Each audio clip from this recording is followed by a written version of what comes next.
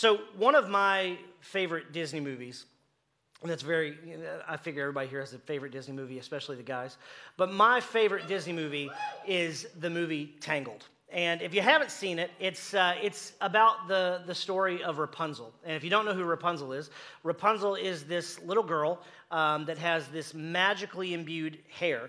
And she gets it before she's ever born, and there's this awful woman who's old and ugly and haggard named Mother Gothel. And Mother Gothel is very, very vain, and so she decides she is going to kidnap this little girl as a baby and raise her as her own because Rapunzel's hair allows her to stay young and beautiful. Now, Rapunzel grows up thinking this is her mother when it's really her kidnapper, and she is about 16 years old, and she decides she wants to see the outside world. And she tries to convince her evil foster mother / kidnapper to let her go and see the world, but the mother / kidnapper doesn't. And this entire song, I'm not going to sing, this entire song is Mother Gothel's attempt to guilt her daughter into acting the way she wants her to act. And my favorite line from the song is this. It'll be up on screen. Go ahead, get trampled by a rhino. Go ahead, get mugged and left for dead. Me, I'm just your mother. What do I know? I only bathed and changed and nursed you. Go ahead and leave me. I deserve it. Let me die alone here. Be my guest. When it's too late, you'll see. Just wait. Mother knows best. Last week, Jeremy introduced us to this brand new series called Toxic. All about the type of toxic people we will encounter in our lives. And the goal of this series is to help us identify the characteristics of these types of toxicity so that we can avoid them. But not just identify them in other people, but also in ourselves. And today, we are going to talk about guilt. Specifically, we're going to talk about people who make us feel guilty as a way to get something out of us. Now, full transparency, this is one that I'm good at. And if my wife were in the room, she would be amening to that. I'm not proud of that. I don't like that about myself. It's something that I recognize about myself, something that I need to get better at. In fact, just this week, I made this mistake. And my wife very graciously informed me what I was doing and allowed me to learn from that mistake. And I tell you that as a way of showing you that I'm a work in progress too. That these aren't just in other people, they are in us as well. I'm human, I'm imperfect, and you're human, and you're imperfect, and we all have room to grow. And so today, I want to take some time to try and identify what someone who likes to use guilt against us might look like. But before we go any further, I think that we need to try and identify some key terms so that we make sure that we're talking about the right thing, the same thing, and we're talking about it accurately. So today, when I talk about guilt, here is how I want us to think about that. Here's how I define this. This is from Dr. Joseph Burgo in Psychology Today. It'll be on screen. It says this. Guilt is a feeling of responsibility or remorse for some offense, crime, wrong, etc., whether real or imagined. Now, let's be clear that guilt in and of itself is not always a bad thing. In fact, sometimes guilt can be a good thing, but it can only be a good thing when it is in the correct context and it leads to positive change. Guilt is not a bad thing when it is in the correct context and it leads to positive change. I'll give you an example. So when I was a little boy, I would get into trouble, and my mom would send me to my room. She was a very harsh woman, sending me to my favorite place in the world where all my favorite things were. She wouldn't spank me. She wouldn't verbally accost me. She would literally send me to the place I'd spend most of my time anyway. But while I was in my room, I would get so mad at her for sending me to my room that I would start saying to myself and all of my action figures, I hate my mom. I hate her stupid face, and I never want to see it again. She's a terrible mom. And I'd go on, and then I'd start to lose some steam, and I'd start to feel kind of bad because I don't feel those things really. I was just angry, and then I'd get worked up that I said these horrible things, and the guilt would start to take over, and I would run out of my room, and I'd go and find my mom, and I'm so sorry I said that I hated your stupid face, and I never want to see you again. And I'd tell on myself because of guilt, but guilt in the proper context, and it led to positive change. So it wasn't a bad thing, but when is guilt not a good toxic? When someone is using it against you to manipulate you into a certain behavior or mindset. Always toxic in that scenario. Your mother is going to be so disappointed that you're missing Thanksgiving this year. Why would you do that to her? I worked on this meal all day, and you're not hungry? You know, I saw that new car you bought. Must be nice. You know, we hear statements like this. We make statements like this all the time. And there's one goal with these statements: to make somebody feel guilty, to get something out of them, whether it's a behavior or a mindset that we want. And we actually see this pop up quite a bit in the Bible. There's this great story in John chapter 8, where these Pharisees, and they were like the keepers of the law in the ancient world, and they did not like Jesus one bit. And they quote unquote catch this woman in adultery, and they bring her to Jesus. Now, there's a lot wrong with that statement, and I have a lot of questions about this story. Where's the guy? Because he's just as guilty. How did they catch her? They clearly knew what was happening, but those are questions for another day. But they bring this woman before Jesus, before a crowd in the temple, and they throw her down, and this is where we're going to pick up the story in chapter 8, verse 4 of the book of John. It'll be on screen. "Teacher," they said to Jesus, "this woman was caught in the act of adultery. The law of Moses says to stone her. What do you say?" They were trying to trap him into saying something they could use against him, but Jesus stooped down and wrote in the dust with his finger. Now, everybody always wants to know what Jesus was writing in the dirt. And here's the thing. We have no idea. And we can't know. And so it really does us no good to speculate. But I like to imagine he was writing something like, "Go Cards." And after the game last night, I got to be honest with you, we're going to need some divine intervention to win anything else. But notice what John says here. They were trying to trap Jesus. You ever been guilted by someone and felt like you were trapped into it? Like they had clearly thought through what they were going to say, how they were going to say it, what your response. See how the story goes. Back to verse 7. They, the Pharisees, kept demanding an answer. So he, Jesus, stood again and said, "All right, let the one of you who has never sinned throw the first stone." Then he stooped down again and wrote in the dust, "Go Cards." When the accusers heard this, they slipped away one by one, beginning with the oldest, until only Jesus was left in the middle of the crowd with the woman. Then Jesus stood up again and said to the woman, "Where are your accusers? Didn't even one of them condemn you?"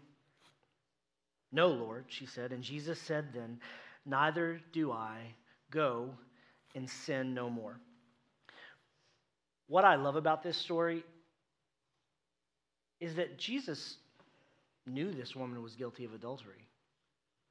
That's not in question. He knows she did it. But that's not what this story is about. And that's not even the question Jesus asks this woman. He asks, "Where are the people who are trying to guilt trip you now?" Gone. And I'm not going to guilt trip you.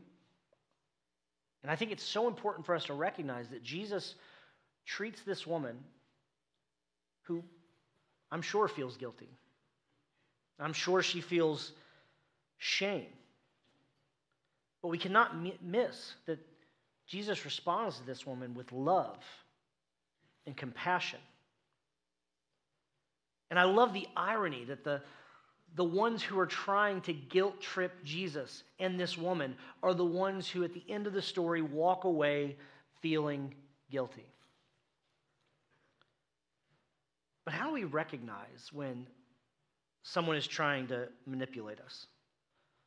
How can we tell if someone is trying to guilt us into a certain type of behavior? And then once we recognize it, what do we do about it?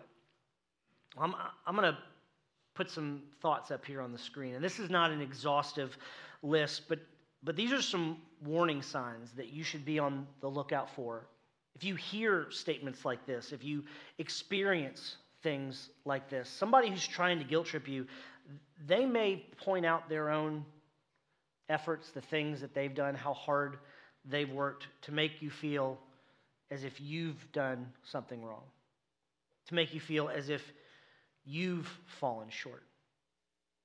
Might say things like, must be nice. While you were stuck in that airport in Chicago, I had the 2 kids alone.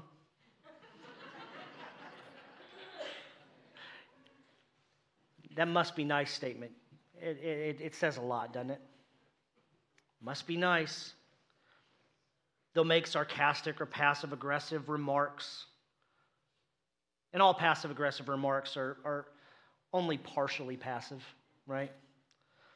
They might ignore your efforts to talk about the problem. Hey, I think we need to sit down and talk about this. There's nothing to talk about. It's fine. I didn't do anything. It's in your head. They give you the silent treatment, cold shoulder. I'm good at that one. Might deny their irritation, though you know they are. No, I'm fine.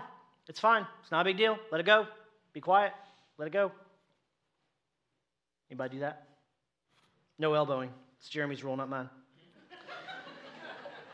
They'll probably show no interest in not doing anything to improve the situation, right? They have no interest in hearing what you have to say. They'll use their body language to communicate what they're feeling. These are the loud sighs. I'm not going to do that because that sounds really bad on microphone, but you know what I'm talking about. The deep breathing, slamming objects down. I do this thing where when I get really mad or really upset or I'm being passive-aggressive, I go and clean the kitchen, do all the dishes, mop the floors. And so I'm convinced that sometimes when the kitchen is dirty, my wife will pick a fight with me just so that I'll go clean the kitchen. Mm-hmm.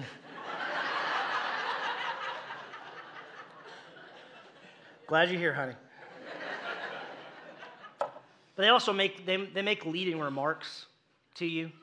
Hey, remember when I did X for you? I do these things for you all the time. If you would just do fill in the blank for me. Now, here's the thing about people who are able to guilt trip you. They are probably people that you have a pretty close relationship with. They're probably people whom you feel pretty strongly about, people that you have some sort of emotional connection to. Because here's the thing, in order for anybody to be able to guilt you, you have to care enough about them to feel guilty. And that is why we are able to be guilt tripped by these people. It's why we are able to guilt trip other people. Your spouse is able to guilt trip you because they know you care about them. You're able to guilt trip your kids because you know your kids love you and they don't want to disappoint you. And that is why our parents are able to guilt trip us so well. Because we love them and don't want to disappoint them. Now, I'm going to say this next part, and I want to be sensitive to it because we are talking about relationships. A lot of guilt tripping, it's not malicious. It's not with ill intent. Now, it's still toxic. It's still not healthy, and it's still not okay. But the other person isn't always setting out to hurt you. Sometimes they just don't know how to communicate their wants and needs. And the only way they know how is through guilt. And that's not okay. But it's important for us to recognize somebody who's actually trying to hurt us versus somebody who just doesn't know how to communicate what they need. But there are some people in our lives that just no matter how hard we try, no matter how much we try to do enough, it's never enough. And it's never good enough. Mom, I got an A on that test. Could have been an A+. You made dinner and you made chicken again. It's not as moist as it was last time. There are going to be people in our lives who, no matter what we do, it's not good enough. And we do not need to live our lives to win the approval of people who have no intention of approving us. And this is the statement that I really want you to get out of the day, and it's going to be on screen. People who just want to use our failures against us are not worthy of our successes. People who just want to bring up the things that you have failed to do in life do not deserve the things that you do well in your life. And what we need to do is learn to set healthy boundaries with these people. And the best way to do that is to clearly communicate what your boundaries are and stick with them. So it requires quite a bit on our part because it's easier sometimes to just go along to get along. But in order to set clear and healthy boundaries, we have to stick with them. And so like we said earlier, guilt trippers are people in our lives whom we have close relationships. But guilt tripping will poison even the most tools that we can use.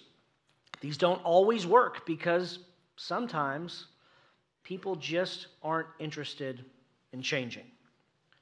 But here's some tools you can use to help set limits in these relationships. And the first thing you can do is you can tell the person, listen, I understand how important this thing is to you. I get that it's important that I be there for Thanksgiving. I get that it's important to you that I take out the trash, right? But guilt tripping me into it, I may end up doing it, but I'm also going to end up resenting you.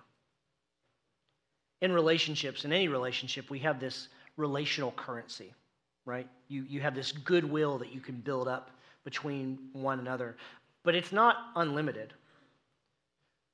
And you can burn through relational currency very quickly when you start using tools like guilt.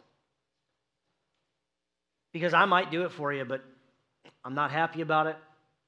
And it doesn't make me want to be around you. It doesn't make me want to help you in the future. So let them know, hey, listen, we are not heading in the right direction here. These accumulative resentments, they're making me not want to do anything for you. Ask them instead, hey, just tell me what you want. I'm probably more likely to help you if you just tell me what you want. Anybody here feel like that? Like, I would rather you just say, this is what I need from you, rather than I feel like you're manipulating me into doing this thing that you want me to do. In fact, I'm probably more likely to do it for you if you just say, hey, I need this. Okay, I can work with that. But don't guilt me into it. Because I might do it, but I'm going to resent you, or I'm not going to do it, and I'm going to cut things off. And sometimes, these things will not work. And sometimes, there are going to be people that don't respect your boundaries. That they honestly don't care what you want or need. And I need you to hear me when I say this. It is okay, and you have permission to cut off those kinds of relationships. If they are refusing to respect your boundaries, if they are refusing to love you in that way, even if they are important relationships, you have permission to cut them off. Because here's the thing, no relationship is so invaluable that you should suffer chronic emotional manipulation. God didn't create you to suffer the toxicity of people who would manipulate you. That's not what he wants for you. And honestly, if we can be honest for just a moment, in the end, it's the guilt tripper who's going to reap what they sow. Galatians chapter 6, the Apostle Paul says this, and this is from the Message, so it doesn't sound exactly like it might in your Bible, but it says this: "Don't be misled. No one makes a fool of God. What a person plants, he will harvest. The person who plants selfishness, ignoring the needs of others, ignoring God, harvests a crop of weeds. And all he'll have to show for his life is weeds." But let us also remember to look inward, to examine our own hearts and our own motivations, to look for our own areas of growth, to examine ourselves and make sure that we're not trying to take other people on a guilt trip. And just to close this morning, I want to close with a quote by the great philosopher and theologian, George Carlin. Don't take guilt trips. Take a trip to the mall. Take a trip to the next county or a foreign country. But not to where the guilt is. Because, and this isn't George Carlin, Jesus does not want you to dwell where the guilt is. He died so that you wouldn't feel the sufferings of guilt. So don't go there. Let's pray.